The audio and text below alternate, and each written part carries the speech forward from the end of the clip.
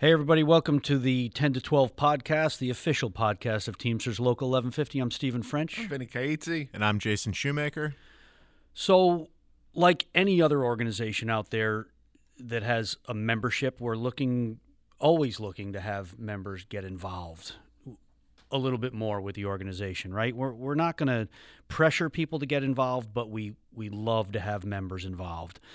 This is the kind of business that requires a desire on its membership to be involved, right?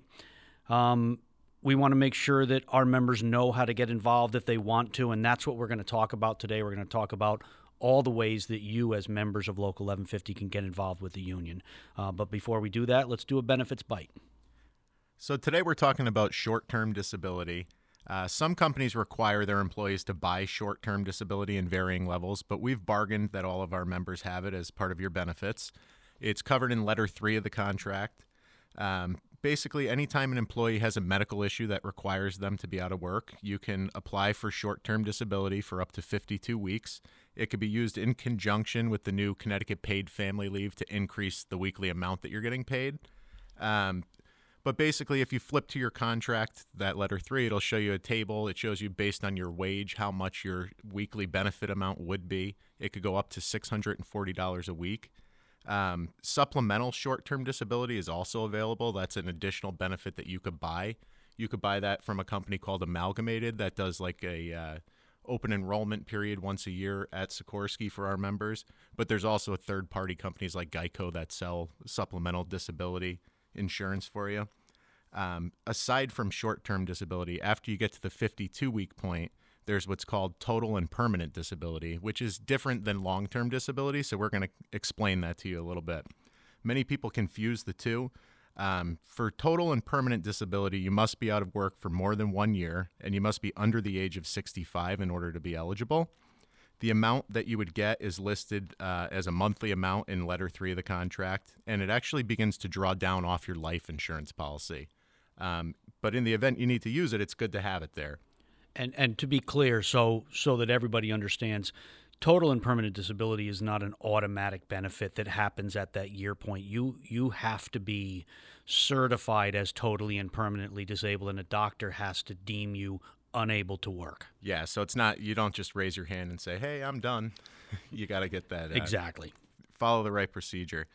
Aside from that, you can collect total and permanent disability even if you're off the payroll, as long as you have applied prior to being taken off the payroll and you meet all the other eligibility requirements. But you must obtain a Social Security Disability Award letter in order to qualify. Awesome. So anything else on disability? No, nothing else I can think of. If you have any questions, like always, make a steward request. Tell your foreman you need to speak to a steward, and they can take you through that part of the contract. Or like I said, you could pull open your contract, and Letter 3 is where you're going to find all of that info. And what we recommend, listen, if you're out of work for a medical reason, right, and you're not collecting workers' comp or any other benefit like that, it's a good idea to apply for disability. If you get denied, then you get denied, and you come see us, and we see if that's the correct analysis of your situation. But apply for the benefit, right? Yeah. Always apply. And with all the different benefits out there now, between the paid family leave, short-term disability, having federal family leave to protect your job if you're out, definitely call for a steward and let us kind of help you work through all those things. That's why you pay your dues, and we're happy to help. For sure. So let's get into our contract. What part of the contract are we going to talk about today? So today I thought we'd talk a little bit about the non-interchangeable occupational groups that we have. So everybody's in a different group. And within those groups, we have what's called a path of progression, or a path that you follow as you go along in your career to get more money and more responsibilities. So within each occupational group, we've got different job codes. And in different areas, the progression is a little bit different depending on where you work and what the job descriptions say. Any job code, your first two digits of the job code are actually your occupational group, and the whole 4 is what corresponds to your detailed job description. Mm-hmm. So anytime an employee is performing work that they think is outside of their current job description, most of the time it could be work that's above that rate's higher, that would correspond with getting more money. In those cases, it's called a misclass grievance, and that's a time that you should call for a steward. The steward can help you go through your job description and figure out, have you been performing that work? And it's important that you've been performing that work for the majority of a 90-day period. Yep. That doesn't necessarily mean 90 days out of 90 days. If it's something that only comes up 5 times in a 90-day period and you did that 3 times out of the 5, to me, that's a majority. Same thing, Yeah. I would agree with that. And same thing, if it's performed 90 days and you performed it 46, well, that's a majority. So that's something your steward can help you assess. But each job code has different responsibilities. And it's important to stand up for that right? The company has an obligation to pay people for the work that they're assigning them. Yeah, absolutely. So if you're being assigned work that's rated above what you're getting paid, you have absolutely every right to raise your hand, ask for a steward, and rectify that situation. Yep. Make sure that the company is paying you properly for the work that you're being assigned. Definitely. Yeah, so in those cases, there's a few different possible outcomes that could happen if you make a steward request and you're performing work outside your write-up. The first is, as always, even if we have a good contractual argument, the company doesn't always agree to settle. So the company could say, hey, we're not going to pay you the back pay, and we're going to have you stop performing the work, in which case you would file a grievance. The other option would be the company has you stop paying the work, but they might agree to pay you the 90 days of back pay or a portion thereof. A more preferable option for us would be that they have you keep performing the work and the company promotes the employee, which may include back pay for the 90 days, or it may not. And then there's lastly another case that if the company doesn't agree to promote and continues to have the employee perform the higher rated work, you should continue to grieve that every 90 days. Yes. And the intent is that after you've grieved it a few times, we go back to the company and say, look, we've had this misclass, multiple times in a row. You need to address it. You need to, correct the issue and promote the employee. The reality of it is that misclasses are really common. I don't know that they're commonly grieved, but they're common. It's really common for supervision to try to get people to perform work that's part of a higher rated job than what they're paying people for. So be on the lookout for that. Don't be overly sensitive to things, but absolutely be on the lookout and make sure you're asking the union, ask your steward. Yes. And get the advice of your steward. Right? Yeah, I will say it's something we are seeing a lot lately, especially with new hires. Some of the new hire job descriptions don't have a lot of stuff, and the company's eager to get them trained up and working. And they do take advantage of, if an employee's trained well, doing a good job, they'll throw them right in there. Yes, but there's they will. cases where that is, a misclass. And the last thing I want to say about a misclass is the burden of proof is on the union to prove their case. So you have to be able to prove your misclass. And, that's something that you have to consider when you're putting a case forward. Lastly, there's cases where a misclass might not be the correct grievance because none of the job descriptions that are currently in existence would encompass the work that you're performing. And that's a case where you would get with the steward and the steward might say, this is an opportunity that we should call out a job evaluation steward. And in those cases, they'll go through, look at all the job descriptions. These guys are experts in the job descriptions, experts in the grading of them, and they can go through and figure out, do we need to make changes to the current write-ups? Do we need to implement new write-ups? And so on and so forth. I want to make sure that people understand that if you do make that claim that, and there's a job evaluation that may or may not happen. If it does happen, this is a long process. I want all of our members to understand that job evaluation is a long and drawn-out process. It normally takes at least months to accomplish, and we're not always successful with it, right? So it's something that requires a lot of patience on the members' part. Yeah, I think people lose sight of that. Even when you have a good grievance, there's times where you just can't get the company to agree. And it could be black and white, but it just doesn't matter. And in those cases, you have to work through the grievance procedure and kind of hold their feet to the fire with the procedure and the contract. But there are limitations. Absolutely. So let's talk about what we came here to talk about, which is getting members involved. Yes. Right? Really important thing, and we talk about it quite a bit on this podcast. We touch on it here and there. really important for members to be involved at a level that's comfortable for them, and there are lots of things that people can do, right? There's lots of levels of involvement that people can choose to take on, from attending meetings regularly, which is really the basis of a good member's involvement, all the way up to becoming a union rep. So we want to talk about all that stuff. We want to get into the nuts and bolts of how you get involved if that's what you want to do. So you can get involved again by coming to meetings, right? Just be an active member. And what does that look like? What does being an active member look like? Well, first, coming down to a meeting, especially for the first time, a lot of people don't know you can get sworn in. There's an oath of obligation to the union. So it's good to come down, kind of see where we, do our business, see where the meetings are held, meet your executive board, meet your, business agent for your area, and you take the oath of obligation, and, that way you're getting informed every month of what's going on.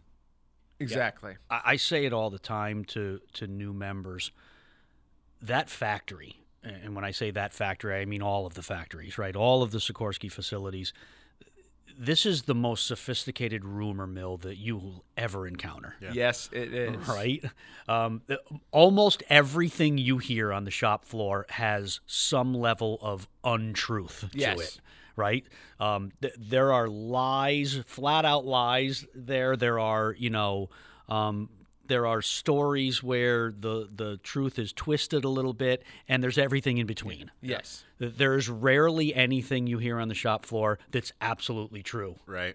So agree. the place you come to hear what's true is a union meeting. Yes.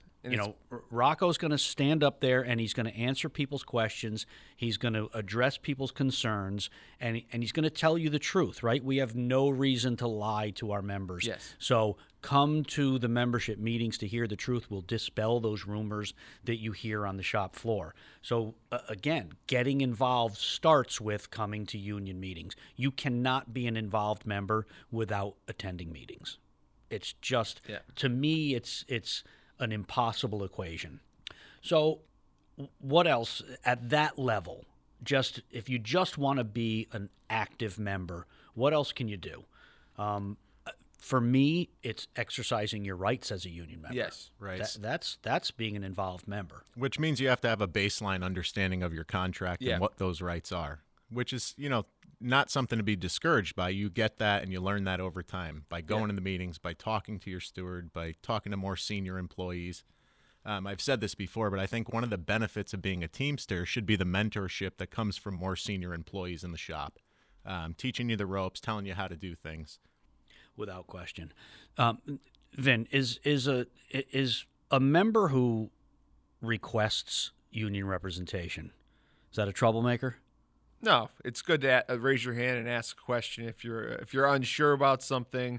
That's really the best way to get an answer. And raising your hand and having a steward come over, I think a lot of members worry about that. I think a lot of members feel like the company sees them as troublemakers when they raise their hand. Yeah, and I think especially younger, newer members, they're intimidated by that, right? Yeah. It's kind of scary for people to ask for a steward to request union representation.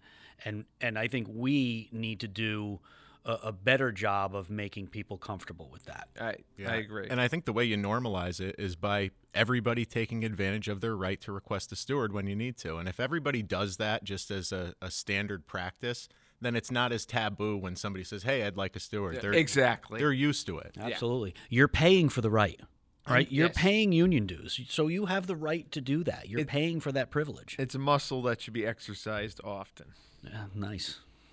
I couldn't agree more. What else can we do to be just an involved member? So we can come to meetings. We can speak up at meetings, right? We can ask questions. We can talk about our concerns. We can exercise our right as a union member to representation. There's going to be times where you witness things on the shop floor that you might not be able to grieve yourself because you're not, a party to that. You might not have the standing to do so.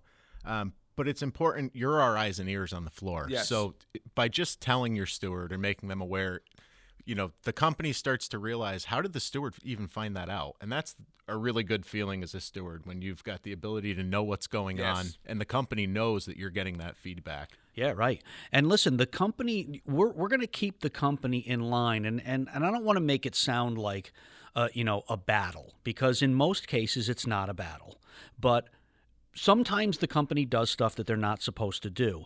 And as members, we need to support one another, right?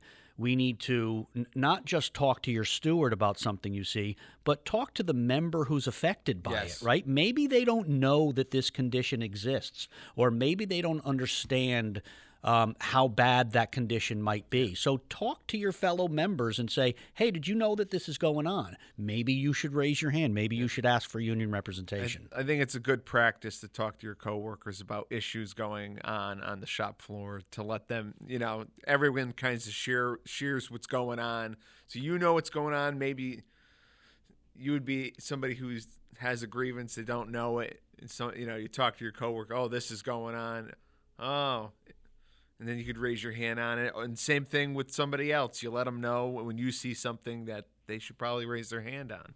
And it has this effect on us, right?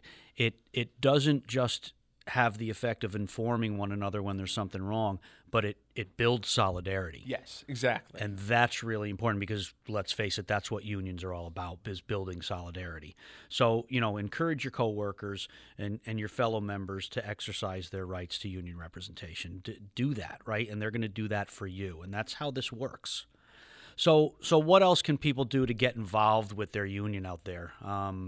Before we go on, I just want to say, going back to that supporting your fellow member, there's times where you're going to witness something, and it might be poor treatment or something to that effect, where you're not the one getting shit on today, for lack of a better word, but you're witnessing it, and you've probably felt it before. Sometimes you get a management style where they'll mess with one guy today, another guy the next day, but it's never everybody on the same day, because that would be a mutiny. Yep. But you got to be willing to stand up for your coworker, even when you're not the one in the spotlight. Oh, I totally agree. I think that's a very important point, that when you see something, especially if somebody raises their hand and the steward wants a witness, you should be there. I'm the witness. I saw it. Let me tell you about it. Yeah. Yeah. So listen, if you have more desire to be involved, right, just outside of that type of thing, we have events throughout the year, right? The union has events. We have annual family picnics in all of our locations. We have annual holiday parties. We have our scholarship golf tournament up here in Connecticut. Our TVC caucus runs a golf tournament. We have the Home Runs for Heroes baseball game that we partner with Sikorsky Aircraft on. Yep. All of these events, or at least most of these events, require volunteers to help out, right? To organize the events, to work the events. If that's something you're interested in, raise your hand. Give us a call down here. Call Union Hall. Say, hey, I'm looking to get involved in any way possible. Can I volunteer for an event? Somebody's going to tell you how you can do that. Yeah. Right? That's an easy thing. Especially events like our golf tournament. Our golf tournament requires a ton of volunteers, and I know that we have people who are interested in doing that. So, that's a great way to get to know your union leadership, to get to know your stewards, because a lot of stewards volunteer for those events. And it's a great way to get to know your fellow union members and go have a good time with them, because it's a good time. Even when you're volunteering, it's a good time. It's fun. And also, if there's an event that you would like to see happen, bring that forward. Right? Maybe you can organize that event. I know that when I was a young member, when I became a steward, another steward that worked near me, he and I, we talked about trying to raise money for, our scholarship fund and things like that, because at the time the golf tournament was not the event that it is today. And he and I put together a pool tournament. And for like 3 years, we ran a pool tournament, and it was a lot of fun. And we got busy and it got difficult to continue running that, and nobody wanted to run it anymore. So if there's anybody out there who wants to run a pool tournament, I got the blueprint. I do. I have the blueprints. I just don't have the time. But stuff like that, listen, bring it forward, and maybe you can do it, right? Maybe you can run an event for the union, because those types of things build solidarity as well. What else? Well, everybody's aware we have caucuses that are available for you to join. We've got the Teamsters for Tomorrow, which is Connecticut Futures now. We've got the TNBC. We've got TVC. TNBC is the Teamsters National Black Caucus. The TVC is the Teamsters Veterans Caucus. We have a women's committee, Yep. and we have a brand new Pride Caucus as well. That's just really at this point an upstart, and I don't even know if they're recruiting new members yet. But that's something that's on the horizon. And just let's make people aware of what a caucus is exactly. A caucus or a committee, it's a group of like-minded members who come together to bring their issues to the larger union, right? So it's a group of, again, like-minded people or a definable group of people, and they discuss their issues and they bring them to the union to make sure that those issues are being addressed, right? To make sure that this unique group of folks are being heard by the union, right? That's really the purpose of a caucus. But those caucuses take on a much larger role within the union, right? They're a big part of our community outreach, because all of these caucuses have some level of community outreach, something charitable that they do in the community, or they help with our larger events that do have that kind of charitable blueprint to them. And if one of the caucuses doesn't necessarily align with what you think the needs are, then bring that forward as well. Like Steve said, we just had the Pride group that's starting off now. That's a new caucus. A need was identified, and it's in the works. So no question. I've always wondered why we don't have a Hispanic caucus here, because there is an IBT Hispanic caucus, a pretty big group, and we have plenty of Latinx folks working in the factories, and I think it's a great idea. So if that's something that you're interested in and you're listening to this podcast right now, give us a call at Union Hall, and we're more than happy to help you start a group like that. But anything, to Jason's point, right? Anything out there, if you think that there's a group out there that might be better heard by forming a caucus, and you want to do that, let us know. We would love to help you do that. Yeah, we want to make sure everybody feels involved. Everybody feels like they have a place and their voice is heard. Yes, absolutely. But to be clear, these caucuses, they shape our union, right? They're a big part of what shapes this union and what's important to the leadership of this union to hear. So please consider either joining or starting or getting involved in some way with one of the committees or caucuses. Really important stuff. I think a bulk of what we want to talk about today is people who are looking to get involved with their union at a higher level.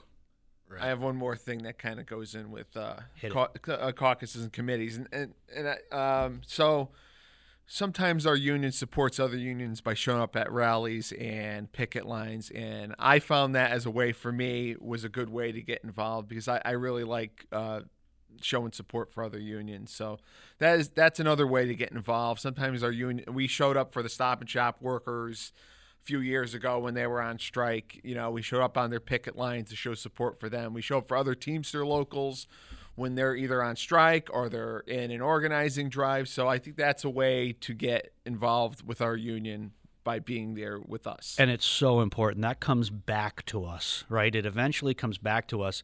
And I think back to our strike of 2006, when we had what we called at the time the Hoffa rally, when Jimmy Hoffa, at the time the general president of the Teamsters, came to Sikorsky and came to support Local 1150 in our strike, and so many unions came that day.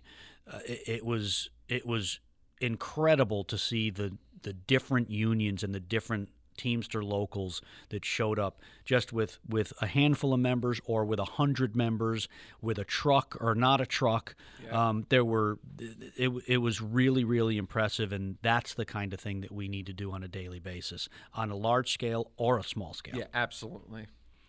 So again, I think we want to talk about people who are looking to get involved with the union at a higher level, right? And I think that starts with maybe running for steward, right? If you want to become a union representative, you have to consider running for steward. It's really the ultimate involvement, right? That's where it starts. If you're looking to really be involved in your union and make a difference in your union, being a union representative is where you do that, right?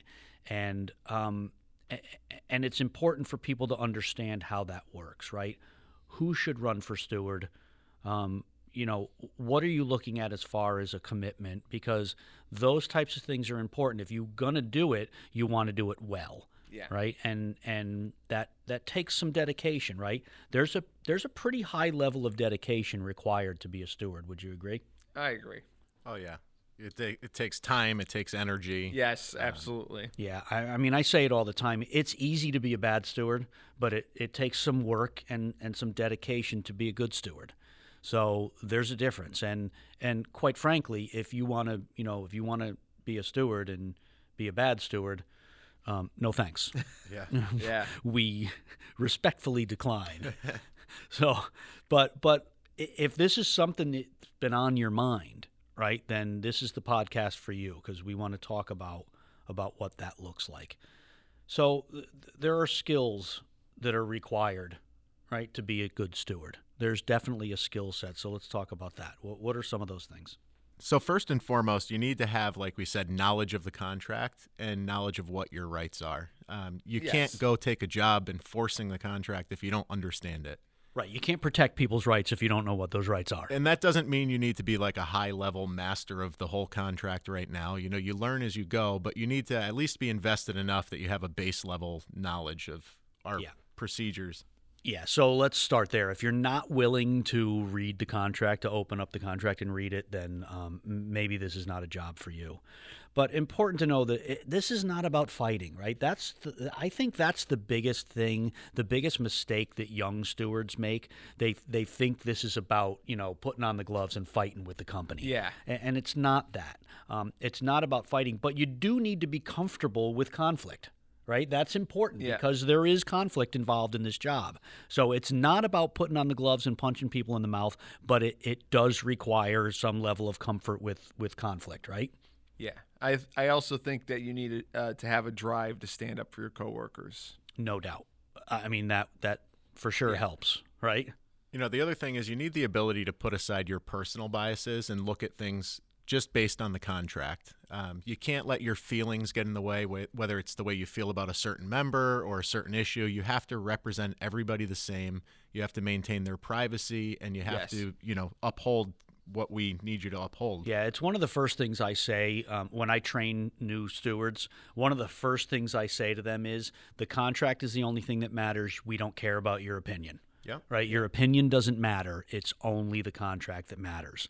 And that's difficult for some people, right? Because when you get emotional and when you get emotionally invested in something, sometimes those lines get blurred, and that's difficult to do. So, sometimes it's hard, sometimes it's easy, but you do need to make sure that, it's the contract. It's about the contract. It's not about you. Yeah, it's real important that you be able to communicate well, not only with your members so they understand the process and what you're trying to achieve, but also with management. A lot of things are caused by miscommunication, and just having the ability to get across what you need to, being able to look at the situation without bias and say, is there a contractual violation? What's the best path forward to a resolution? And you should know what you are entitled to for a resolution and what you want for a resolution. One of the biggest mistakes you can make is to go to the company and say, we've got this problem, and you don't have a solution for it, and you wait for them to tell you what they want to do. Yeah. And I want to touch on what you said. You started off that with communication skills. It's so vitally important, right, to have good communication skills. If you're that person in the shop who is constantly in conflict with management and you think that that's what it takes to be a steward, you couldn't be more wrong. Yeah, that's not it. Right? It's not like a lot of people think that, right? People who are voting in steward elections think that, oh, that guy, he gives management a hard time all the time. Yep. He's my guy. I want him to be the steward. Yep. A good steward has good relationships with management, because if management wants to work things out with you, that's going to be better for the members. Yeah, absolutely. You know, we talked about earlier how there's times where you might have a good argument that seems black and white, and the company just says, no, we're not going to settle. And if you're that type of person that is just looking to battle for no reason, you're going to get shut down all the time. Absolutely. You need to be able to react to those kinds of things and to find that middle ground. When the other person is not looking for middle ground, you need to be the person to be able to find that middle ground and get the other person there. Yeah, and it's your responsibility to the member to control that kind of, those feelings, and to conduct yourself in the right way, because it's the member who's going to suffer if you're not able to get things done. Yeah, they're counting on us. Yep. No doubt. You talked about the contract already. So, it takes some level of intelligence, right, to be a good steward. You need to be able to read that contract, and not just read it, but understand it. And to be able to, you need to be able to interpret that contract. We rely on union leadership to really give the union's official interpretation of language, but you need to be able to do that stuff on the fly, right? You need to be able to ascertain what language means, not just read it. Yeah, and before we get too far away from the communication thing, the other thing I want to touch on is just that there's regular cases, where you're going to find out there is no violation of the contract, but you've got a member who's upset, a member who's pissed off, and you're going to have to tell them, hey, look, we don't have contract language to file this grievance. And you're still going to have to be able to have them leave the situation feeling like they were represented, they understood their rights, and that you did a good job for them, even though they didn't get the outcome they wanted. I say it all the time. The most important thing that a steward should do well is tell a member no and make them feel good about it. Yeah. Right. And that sounds manipulative, but it's not. You need to have the savvy to explain, like you said, to a member who's upset why their case doesn't violate the contract, and that you understand why they're upset, but that a grievance is not necessarily appropriate. That's a skill, and it's something that some folks just aren't good at, right? We need to be good at that. It's not fair to tell a member, to lead a member on, to give them false hope, right? It's not fair to do that. But kind of like a doctor, you need to have bedside manner, because that's a great way to put it. Yeah. We need to leave the situation still having a strong union membership. And if people feel like you as the steward didn't care about their issue or were dismissive of their issue, then they're going to leave there without having that mentality. Exactly. Yeah. So as the chief labor steward, I just want to say, if your steward ever tells you shut up and go back to work, let me know. Yeah. I need to know who that steward is, because that's not the right way to do it, right? We need to take the time to care about you and to care about your concerns and explain to you what the contract says and means. Exactly. So what else? What else makes a good steward? Because not everybody has these, this skill set. Yeah. Yeah. So, on a high level, you have to be willing to put the members before yourself. If members think that you're doing this job to better yourself, you're not going to have very much support, and that's the wrong reason to be in this. That's a great point. So the ability to go into a meeting, right? You're gonna be doing this stuff kind of on the fly, right? Yes, we do investigations, but really, you go and talk to a member. They tell you what their issue is. You have to have the ability to assess that situation immediately. Is there a contract violation? What's the best path to a resolution? If there is no violation, like we said, you need to have the ability to say no to that member, to tell that member that there is no violation. But you need to be able to do these things, on the fly, quickly, and react to changes in the conversation. You need to have an understanding of labor law. It's not just the contract, because we are responsible for holding management not just to our contract but to the laws as well. Yes. Right. Exactly. There are labor laws that they are responsible for upholding that are outside of our contract, and that's important as well. And I always say the ability to build good relationships, right? It's always about good relationships. I harp on all of our stewards about that. You work with management, not against them. Yep. If they want to work against us, then, we have to have the ability to put up a fight. But the desire for us is to have a good relationship and work things out. Yeah. It is a little bit of a needle to thread, because on the flip side of that, I remember when I first became a steward, I had a manager that every time I walked into his department, and I was a new employee, new steward, this guy would walk up like he was my best friend, and I could not figure out why this guy was doing this. And it was to undermine me in front of the members, to make it look like we're buddies, and I didn't know this guy at all. So you have to kind of be careful of that as well. That's really interesting. That is interesting. Yeah, and I had never experienced experienced that. No, Yeah. me neither. Yeah, I wasn't too friendly after that. And this was a supervisor that everybody hated.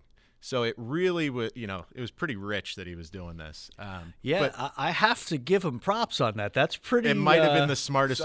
Maybe he wasn't aware. So he was trying to taint you with his stink. Maybe he was, Basically.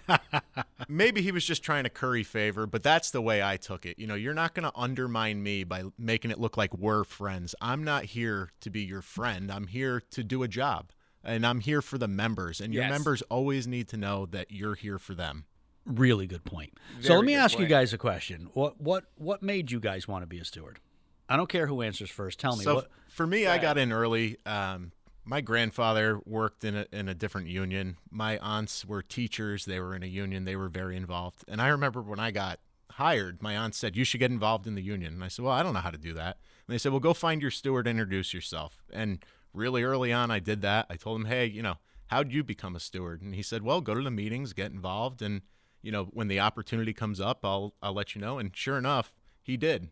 And shortly thereafter, I became a steward about, I don't know, maybe 9 months into working here. Oh, wow. Which was really pretty good. Fresh, yeah. Yeah, that's really good. Presents a lot of different challenges. But you had family history. That's very different from my experience. What about you, Vin? It took me a little while, so it didn't really occur to me until I was like 7 years into my career at Sikorsky, and I found that I had a passion for workers' rights, and I wanted to be able to stand up for my coworkers. So it took me a while to get there and seeing, actually experiencing good stewards where I was helped a lot, and they kind of helped me get involved in the union and give me advice on getting involved with the union. And then when I changed jobs, that's when it kind of hit me, the opportunity arose, and it was like, okay, let me put in for it and see what happens. And then there I am. That's good. I feel like I was almost forced into it. I didn't have a good experience. First of all, I grew up in a family that was white collar and didn't have a high opinion of unions, didn't badmouth unions by any means, but didn't have a high opinion of unions. So I came into my job at Sikorsky not really knowing anything about unions, not caring about the union. But I remember one day I called for a steward because I walked into work early and I caught two supervisors building a gearbox. And I knew that was wrong, right? I knew that was wrong. So I called for a steward. And it was a terrible experience. My steward came and he said, "Come on, we're going to sit over here." He took me to a workbench, and we sat at the workbench, and he told me to put my feet up on the bench, and we sat there for hours doing nothing. And he thought that was the right message to send, right? So we weren't fighting the issue at all. We were just thumbing our noses at management, and it didn't feel right to me.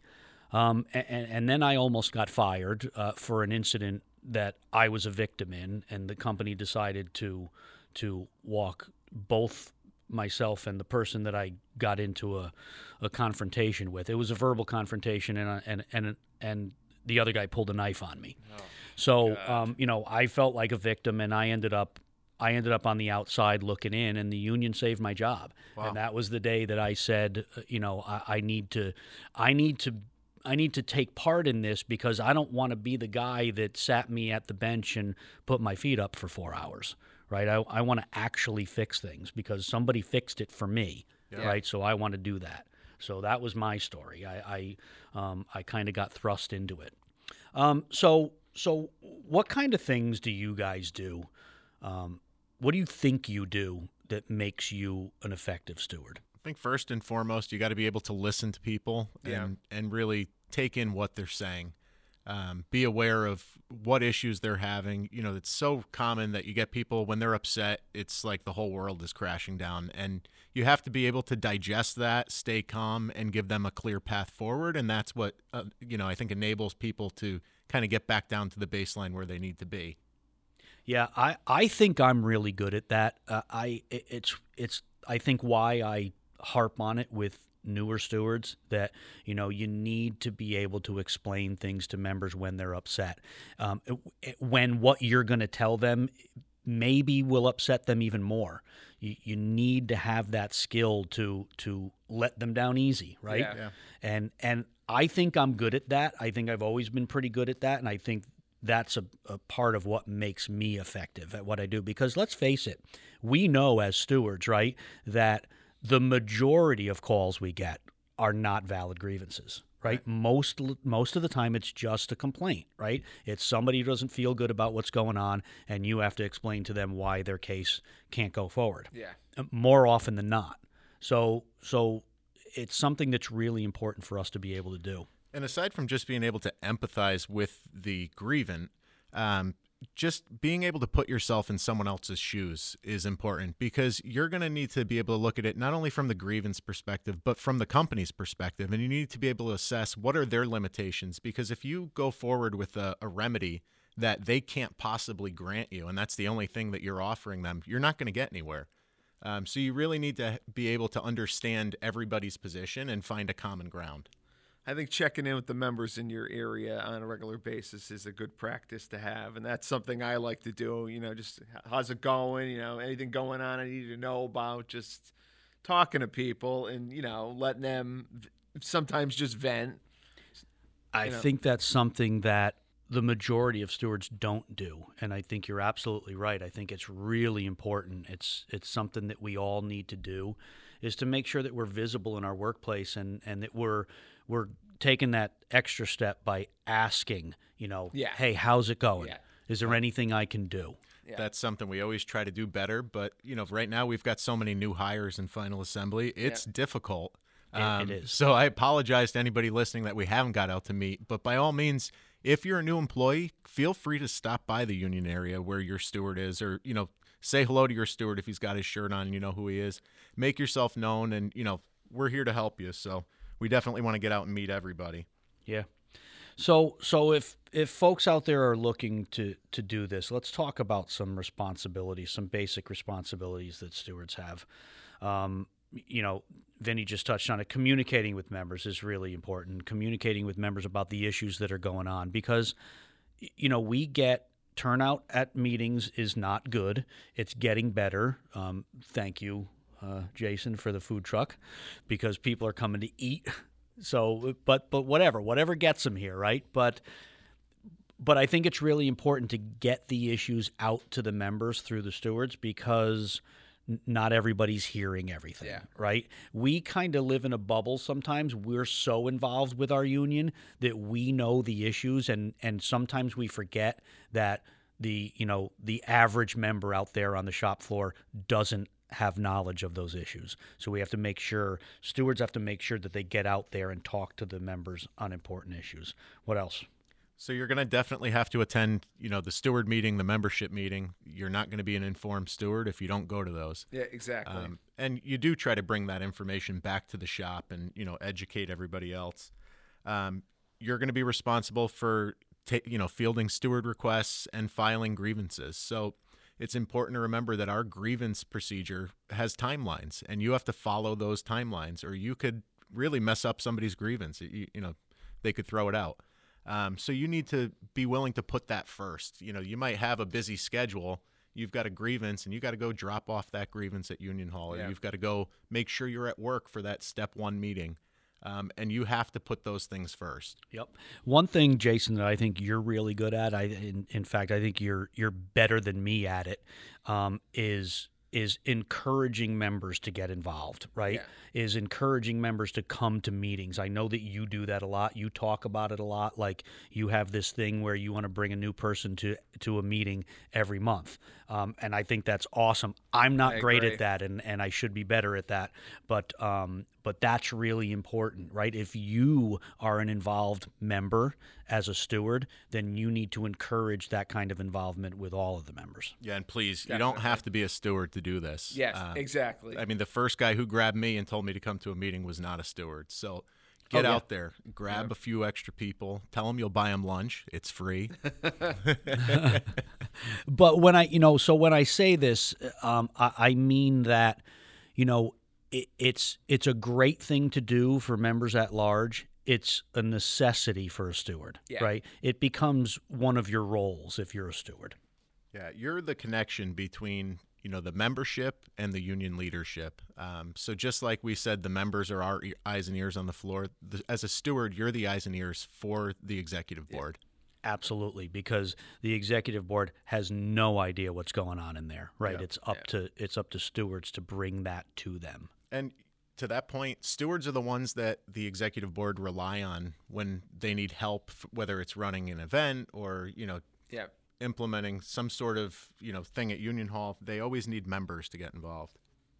So and of course, as a steward, your primary role is to be that person in your area who is enforcing the contract, enforcing labor law, making sure that management is doing the things that the company committed to doing when they negotiated the contract, right? Management has responsibilities under our contract, and it's the steward's job to make sure that they're upholding their end of the bargain.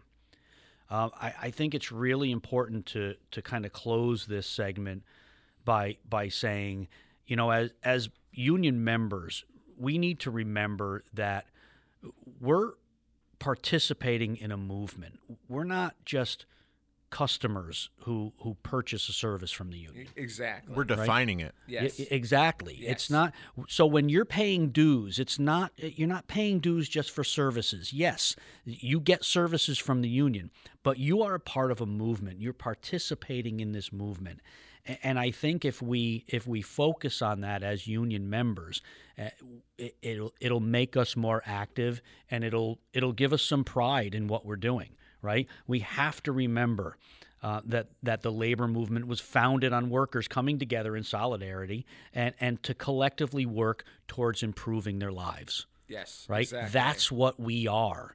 We're not just workers who happen to have this group of folks that are union representatives who help them out on occasion, right? It's all of us. We are the union. Yeah, your union is not a third party. Yeah, exactly. Right? You're a member for a reason. So if you want to get involved, right? If you're looking to get involved in your union, rewind and listen to this again, right? And find that place where you feel like you belong, where you feel comfortable becoming a little bit more active. Talk to your steward. Talk to your business agent. Come down to Union Hall at a meeting and talk to Rocco Calo about how you can get involved and be a more involved member. The more involved members we have, the better we all are. Absolutely. I think it's worth noting, too, anytime there's a steward position that's open, Steve, you put out the announcement to the company, and those get posted on the formal announcement boards within the plant, all over the plants. Yep. So check your union board always. Yes, and there's an appointment process if we're in the middle of a term, but there's also an application process to apply to be a steward, and you want to make sure that you don't miss that. Yep. So, what events do we have coming up? Anything? Well, we've got the membership meeting on the 16th. Yep. That's at 1 o'clock and 4 o'clock. We start serving the food an hour before, so come on down. We'll have T-shirts for sale and everything else. So buy a T-shirt, wear a T-shirt, wear your union pride right on your chest. That's awesome. I know that I'm waiting for the announcement on the date for the Teamsters Veterans Caucus Golf Tournament. That should be coming very soon. So look for that. Look for that on our website. Look for that on the union bulletin boards. A date for that event should be coming soon. And, keeping with the spirit of this podcast, if you want to volunteer for that event, give us a call, talk to the folks involved in the TVC, and volunteer for that event. Contract surveys, right, are still out? Yeah, contract surveys are going around. You can edit them, take them as many times as you want. Please make sure you do it. It's really important that your voice is heard. And we've said on past episodes, we've got a great software program now, so we can really analyze and dive deep into what people are telling us, what's important to them. Yeah, if you're a new member, I know that I just did a new employee orientation yesterday, and I had a brand new employee say to me, I tried to take the survey and I couldn't take the survey because you're not a member yet, right? You're just coming into orientation. Yeah. You're just signing up for the union today. So if you've signed up to be a union member, give it a week, maybe 2 weeks, right, to be safe, and then download our app, make a profile on the app, and take the survey right through our app, and that should all work for you. Yep. If it doesn't work for you, find Jason, and he'll help you out, because that's Jason's department. Yeah, I'm working on, for anybody that is waiting, I've been working on updating that list, but I want to make sure that when I update that list, we don't delete any currently filled out surveys or have any issues. So yeah, that would be catastrophic. Just bear with me so I make sure I don't break the whole thing. So what do we got as far as labor activity out there, Vin? So one of the big ones from this past week was on March 2nd. REI Co-op, their flagship location in Manhattan in Soho, voted by 86% to join the retail, wholesale, and department store union. All this despite a lot of union-busting tactics, including mandatory captive audience meetings and a 25-minute union-busting podcast featuring CEO Eric Artz. Oh, we should invite him on. Yeah, I know, right? Yeah, that would be great. But the total on that election was 88-14. Yeah, it was pretty overwhelming. So all that was a waste of time. Yeah. Yep. Looks like a waste of money. Good. Which I like. I wonder how many of the 14 the company hired in after the. Right, those were probably hired. Yeah. The next, to vote no. We also have another successful organizing drive. The New York Times tech workers vote to unionize. On March 3rd, 600 New York Times tech workers have voted to unionize, while the company is facing claims that they unlawfully interfered in the organizing drive. The workers voted 404 to 88 in favor of joining the News Guild of New York. The bargaining unit will be known as the Times Tech Guild and is the largest tech worker union in the United States now. Hooray. Okay. What else? So Stop and Shop workers ratified a 4-year contract. On February 27th, Stop and Shop workers ratified a 4-year contract avoiding another strike when they struck Stop and Shop 3 years ago during their last negotiations when it stalled out and they were on strike for, I believe, 11 days. This agreement's going to cover 30,000 workers in Connecticut, Massachusetts, and Rhode Island. Connecticut is represented by UFCW Local 919 and my old local, UFCW Local 371. The deal includes wage increases by at least $4 an hour for all employees that have at least 6 months of service. Part-time workers will be paid a starting rate of $15 an hour, and full-time workers $17.30. The contract will boost wages nearly 29% to $19 an hour from $15.30 for click and collect workers who fill the online orders as a result of the pandemic for curbside pickup. And while you're on that point, I just want to point out to people, if you go to Stop and Shop, use that feature. Don't use self-checkout. I agree. Yeah, never use self-checkout. Please. I mean, I love this that they're adding this. They do it at BJ's. They do it at Stop and Shop. You have the ability to shop online a worker in the store does your shopping and then you pick it up. So if you're somebody that like can't be I bothered agree. to go to a regular checkout, just use that and you're supporting a job. Couldn't agree more. Absolutely. And Don't use self-checkout. And while we're on Ever, that topic ever. still, stop using self-checkout in the cafeteria. yes, Yeah. They have cut their hours. They're putting more and more work on those people. It's disgusting. Yeah, Do not use the Let's support self-checkout. our cafeteria workers at Sikorsky Aircraft I by not agree. using self-checkout. They are- Leave those self-checkout lanes empty. I don't care if you have to stand in line for 5 extra minutes. You're getting paid. Stand in line. You're getting paid. and the 11-day strike during 2019 at Stop and Shop, the company lost $345 million in sales. So Was I it think worth that, it? So I think it was. This is why they got a contract pretty swiftly. So as you're talking, Vin, I'm looking online and I see that today. This is almost real time. The NLRB just approved a petition for a second Staten Island warehouse, Amazon warehouse, to have a vote.